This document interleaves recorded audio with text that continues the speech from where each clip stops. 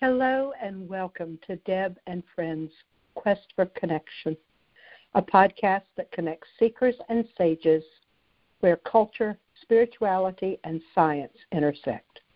I'm Deb Bowen, your anchor host. I'm a spiritual educator and more. You can learn about me and my services at www.debbowen.com. So this week, let's examine the term mysticism in its various forms and many contexts. Let's start with some of the ways that we define mysticism. What does it mean? It has ancient Greek origins with various historically determined meanings. Derived from a Greek word meaning, quote, to close or to conceal, mysticism historically referred to the biblical, liturgical, spiritual, and contemplative dimensions of early and medieval Christianity.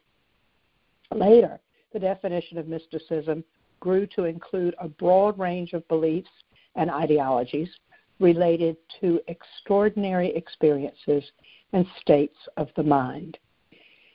Now, I tell you that, and bear with me because we're going to talk about beliefs that are connected to mysticism that are far older, of course, than Christianity, as you can tell from this word really originating from the Greek. In terms of a verb, to be a mystical person, to have mysticism is to induct, to initiate, to introduce, to make someone aware of something, to train someone, to familiarize somebody, to give first experience of something.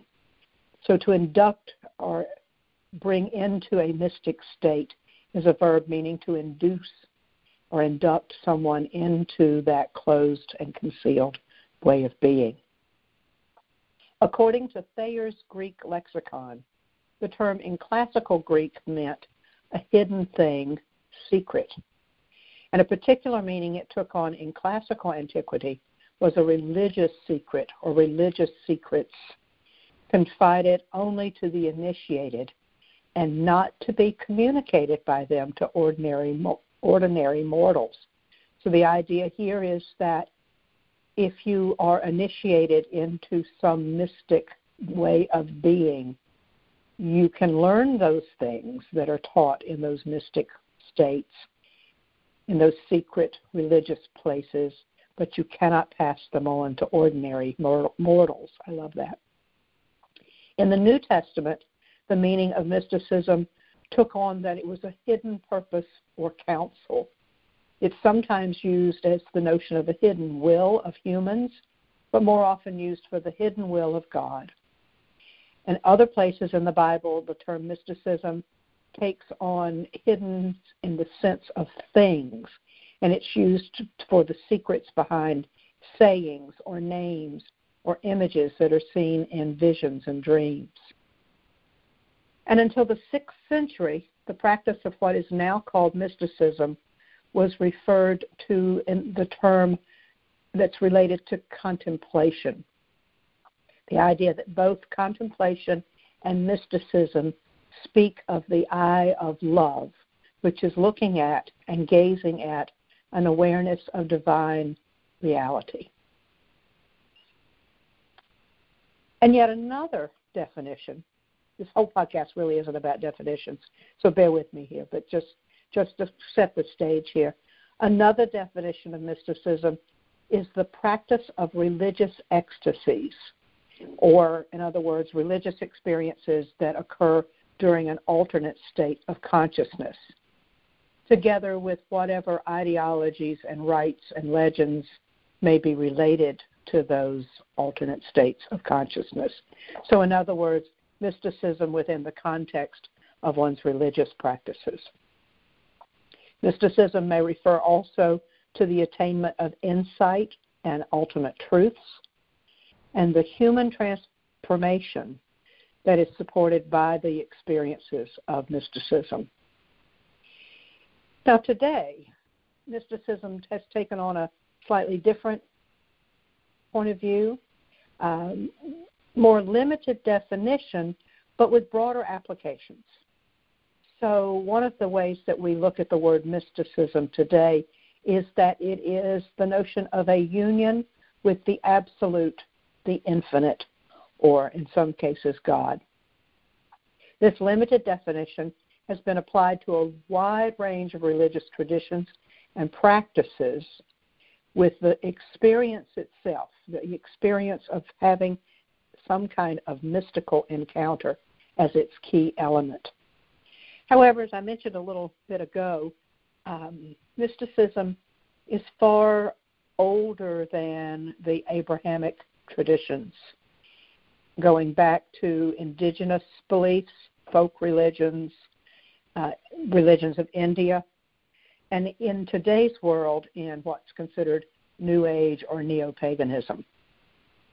So in truth, there are probably as many definitions of the term mysticism as there are religions, belief systems, and people who consider themselves to be mystics. Although it may seem so, mysticism is not rooted in formal religions, but rather in one's experience with something beyond normal comprehension. And so in this podcast, I'd like to focus on how individuals and certain belief systems view mysticism today. But before I do that, let me talk about some historical figures that might help you put this in context. So in the Abrahamic traditions, Christianity, Islam, Judaism, there are several folks that you may be familiar with. Certainly there are several Christian saints who come to mind. St. Francis of Assisi, St. Teresa of Avila, St. Catherine of Siena, Hildegard of Bingen, Julian of Norwich, Emanuel Swedenborg, Joan of Arc, William Blake, Thomas Merton, and many others. An example in Judaism is Abraham Abulafia. I'm not sure I'm pronouncing his last name right. It's spelled Abulafia, Abulafia, who was a medieval Jewish mystic, and he was the founder of what is known today as prophetic Kabbalism. So he's the creator of the prophetic Kabbalah. In Islam, the entire Sufi order of Islam is its mystical arm, and probably the poet and mystic Rumi is the best known of the Islamic mystics.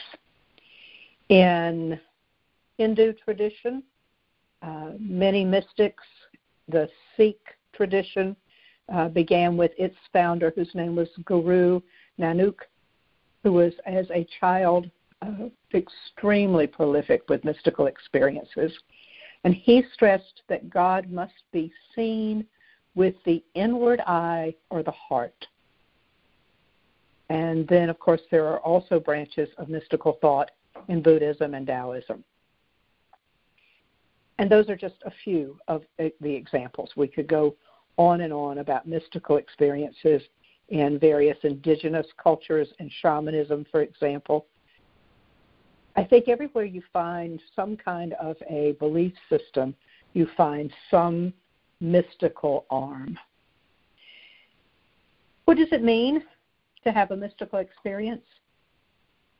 Well, historically, the construct for the experience was based on what was termed the perennial position, or the idea that the experience was connected to an otherworldly interaction with the divine within some kind of religious framework.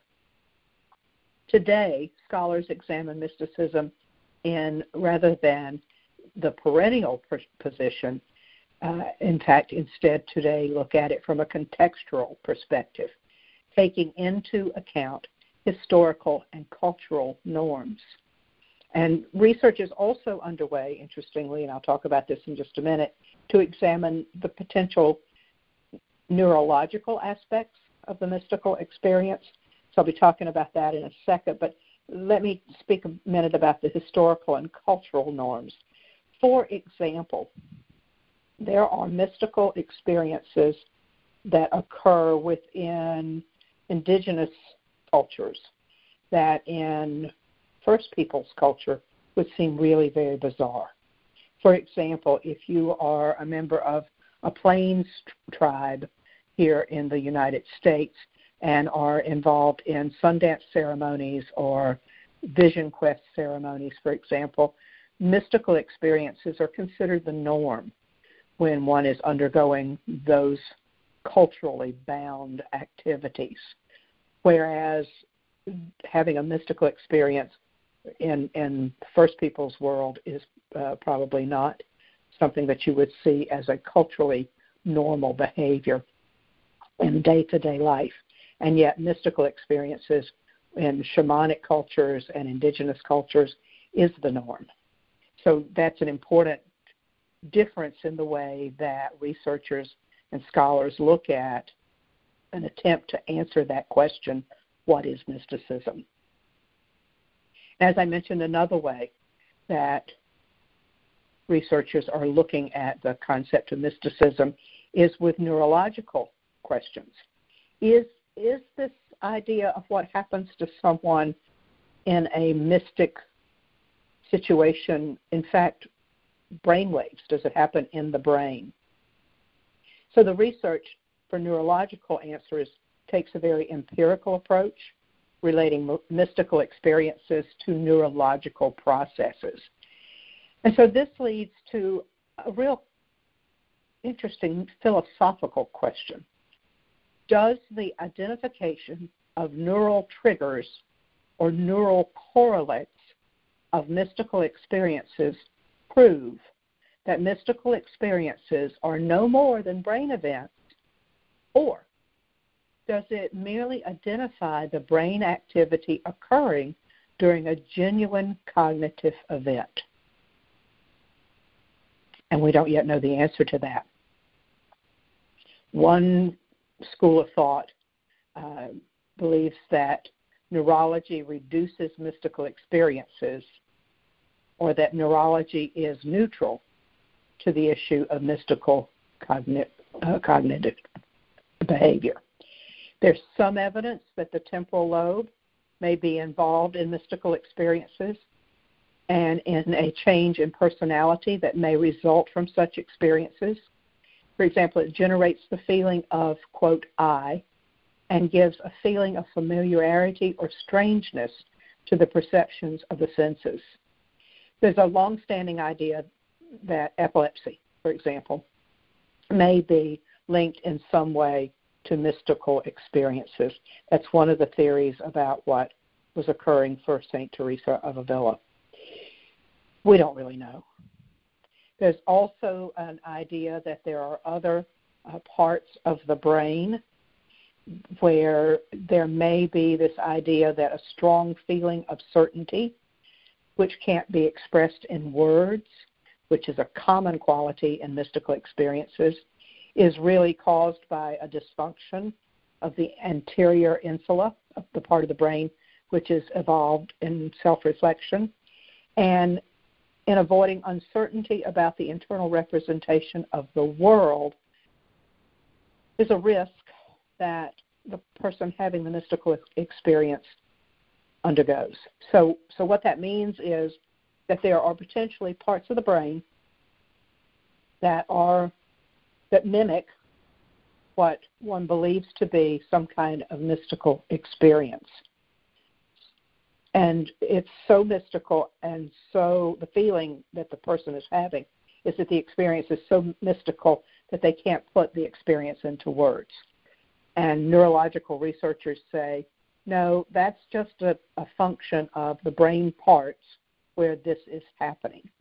So that's one side of the coin of taking a look at the neurology of brain work and the idea of mysticism. The other side of the coin says, wait, in fact, people really are having mystical experiences.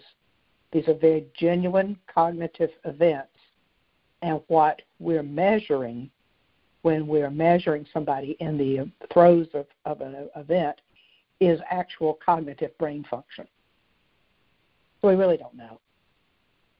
We really do not know. But the research, of course, is ongoing, and I think that's just fascinating.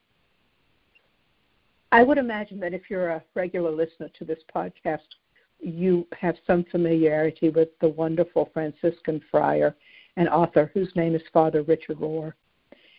And Father Richard says in his wonderful book, A Spring Within Us, that a mystic is simply one who has moved from a mere belief system to belonging systems to actual inner experience. So what he's saying is that in some ways, mysticism transcends belief systems, transcends the neurological research, that there is something internal that happens within us that can't be explained. And it is the mystery that is the blessing. So how can you know if you're a mystic? Can anyone in today's world be a mystic? What does a mystical experience look and feel like? And I don't know, just as I mentioned earlier, that often someone who has had mystical experiences can do a really thorough and comprehensive job of explaining what really has gone on with them while the experience is happening. But I've created a list of 7 items that might help you conceptualize what it means to be a mystic. And I've chosen 7 items on this list because in numerology, 7 is the number of the mystic. And I thought that would be just kind of fun. But before I get into the list, let me just take a pause here and remind you that you are listening to Deb and Friends Quest for Connection podcast, and I am your anchor host, Deb Bowen. And I'm so happy that you are with me as I'm exploring what for me was a fascinating topic to delve into some of this research and bring this discussion to you this week. I hope you listen to me every week. You can find me on and the podcast on most podcast outlets, although not all, always on iTunes and Blog Talk Radio and some others, but we certainly hope that you will find us wherever you listen to podcasts. You can also join in on the conversation on my Facebook page, which is Deb and Friends Quest for Connection. Love to have you take a look at what I'm doing over there. And if you would like to know about my services and the work that I do otherwise, and in addition to this, you can certainly find more about me on my website. It's www.debbowen.com. And if you go to the bottom of the home page on my website, in the purple band at the bottom, there's a place for you to click to sign up for my monthly newsletter. I promise I won't blow up your email. It only comes to you once a month, and I let you know about classes I'm teaching and presentations I'm giving and where I'll be if you'd like to see me and that sort of thing. So would love to have you join me for that. So let me get back to this discussion on mysticism and the 7 items that I have jotted down for you that I think might help you have a better idea of what mysticism looks like. So number 1, a mystic is someone who has worked on the art and skill of beingness. Yes, beingness means meditation and more. Meditation, meditation, meditation. Means just to be still. But it also means to simply be an observer without judgment, to take in with all of your senses the world around you. For many mystics today and historically, this meant being in a sacred place, whether that is out in nature, your own backyard or your patio will do, or a building or a location that you might consider sacred, a house of worship or your kitchen table. 2, the without judgment part is tricky. To be still is to truly be open and receptive to whatever comes. It is only in quietness that we hear the still small voice within and around us. to truly experience what we're meant to experience without filters and lenses from the world around us, is to be able to accept without judgment what we see. Number 3, if you've had a mystical experience, if you believe you have, take notes, write down your experiences. Almost all of the people I mentioned earlier in this episode who are considered mystics are people who were prolific writers. So write down your experiences. Write poetry. Write prose. Write songs. It doesn't matter what, but write. And it doesn't matter how good it is. It just matters that you write down what you've experienced. No matter what, it's important to do that. The more you write, the more your communication with that which you may not be able to name increases, and the more you will be transformed. 4, think of mysticism in terms of connection. Think in terms of oneness. Think in terms of no otherness. There is no other. Energetically, everything that ever was, is, or shall be is energy. And energy cannot be created or destroyed. It simply changes shape and function as needed. Therefore, you and I, and the device through which you're listening to this podcast, and the device through which I'm recording it, and the chair we're sitting on are all the same. It's all energy, just vibrating at various rates. Now take that concept of connectedness, of energy, to even a more esoteric level. And think of yourself as being one with all nature. Plants, stones, four-legged, swimming, crawling, winged people, Mother Earth herself. And if that idea resonates for you, that there's really no hierarchy, that there's no difference among every single being on this planet and the planet itself, if that resonates for you, then take that concept outward to the cosmos, to the Milky Way and galaxies far, far away, and to the limitless possibility of connection out there. And if that resonates with you, think of yourself as connected to all the ancestors and to all the celestial beings and to all those deities that are a part of your consciousness. And we're back to the notion of oneness, because everything is everything.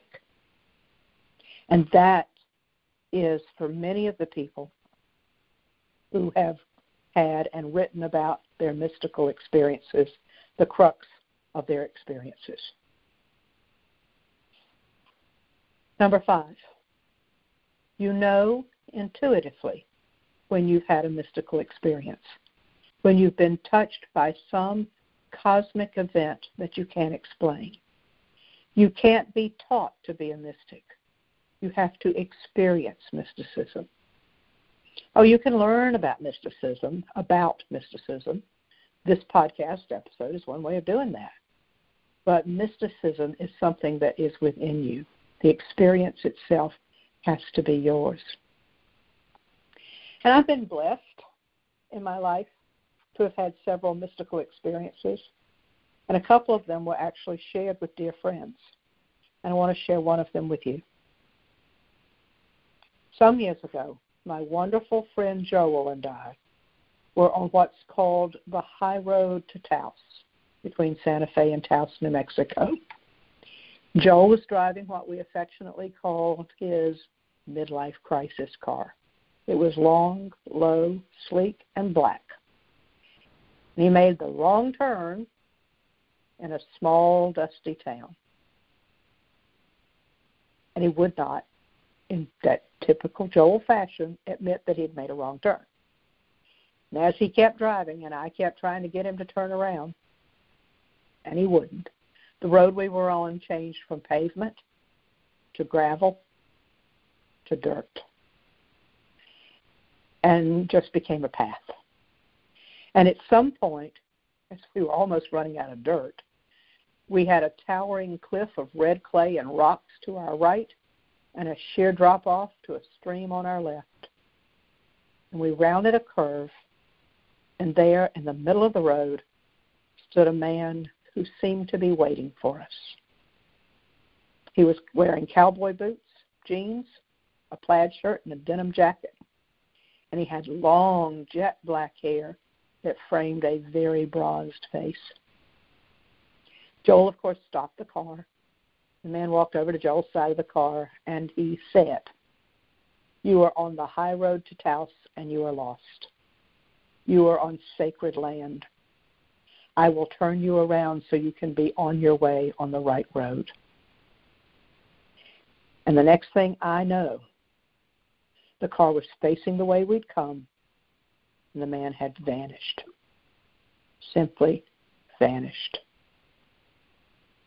Joel and I just looked at each other, but we didn't speak for a very, very long time.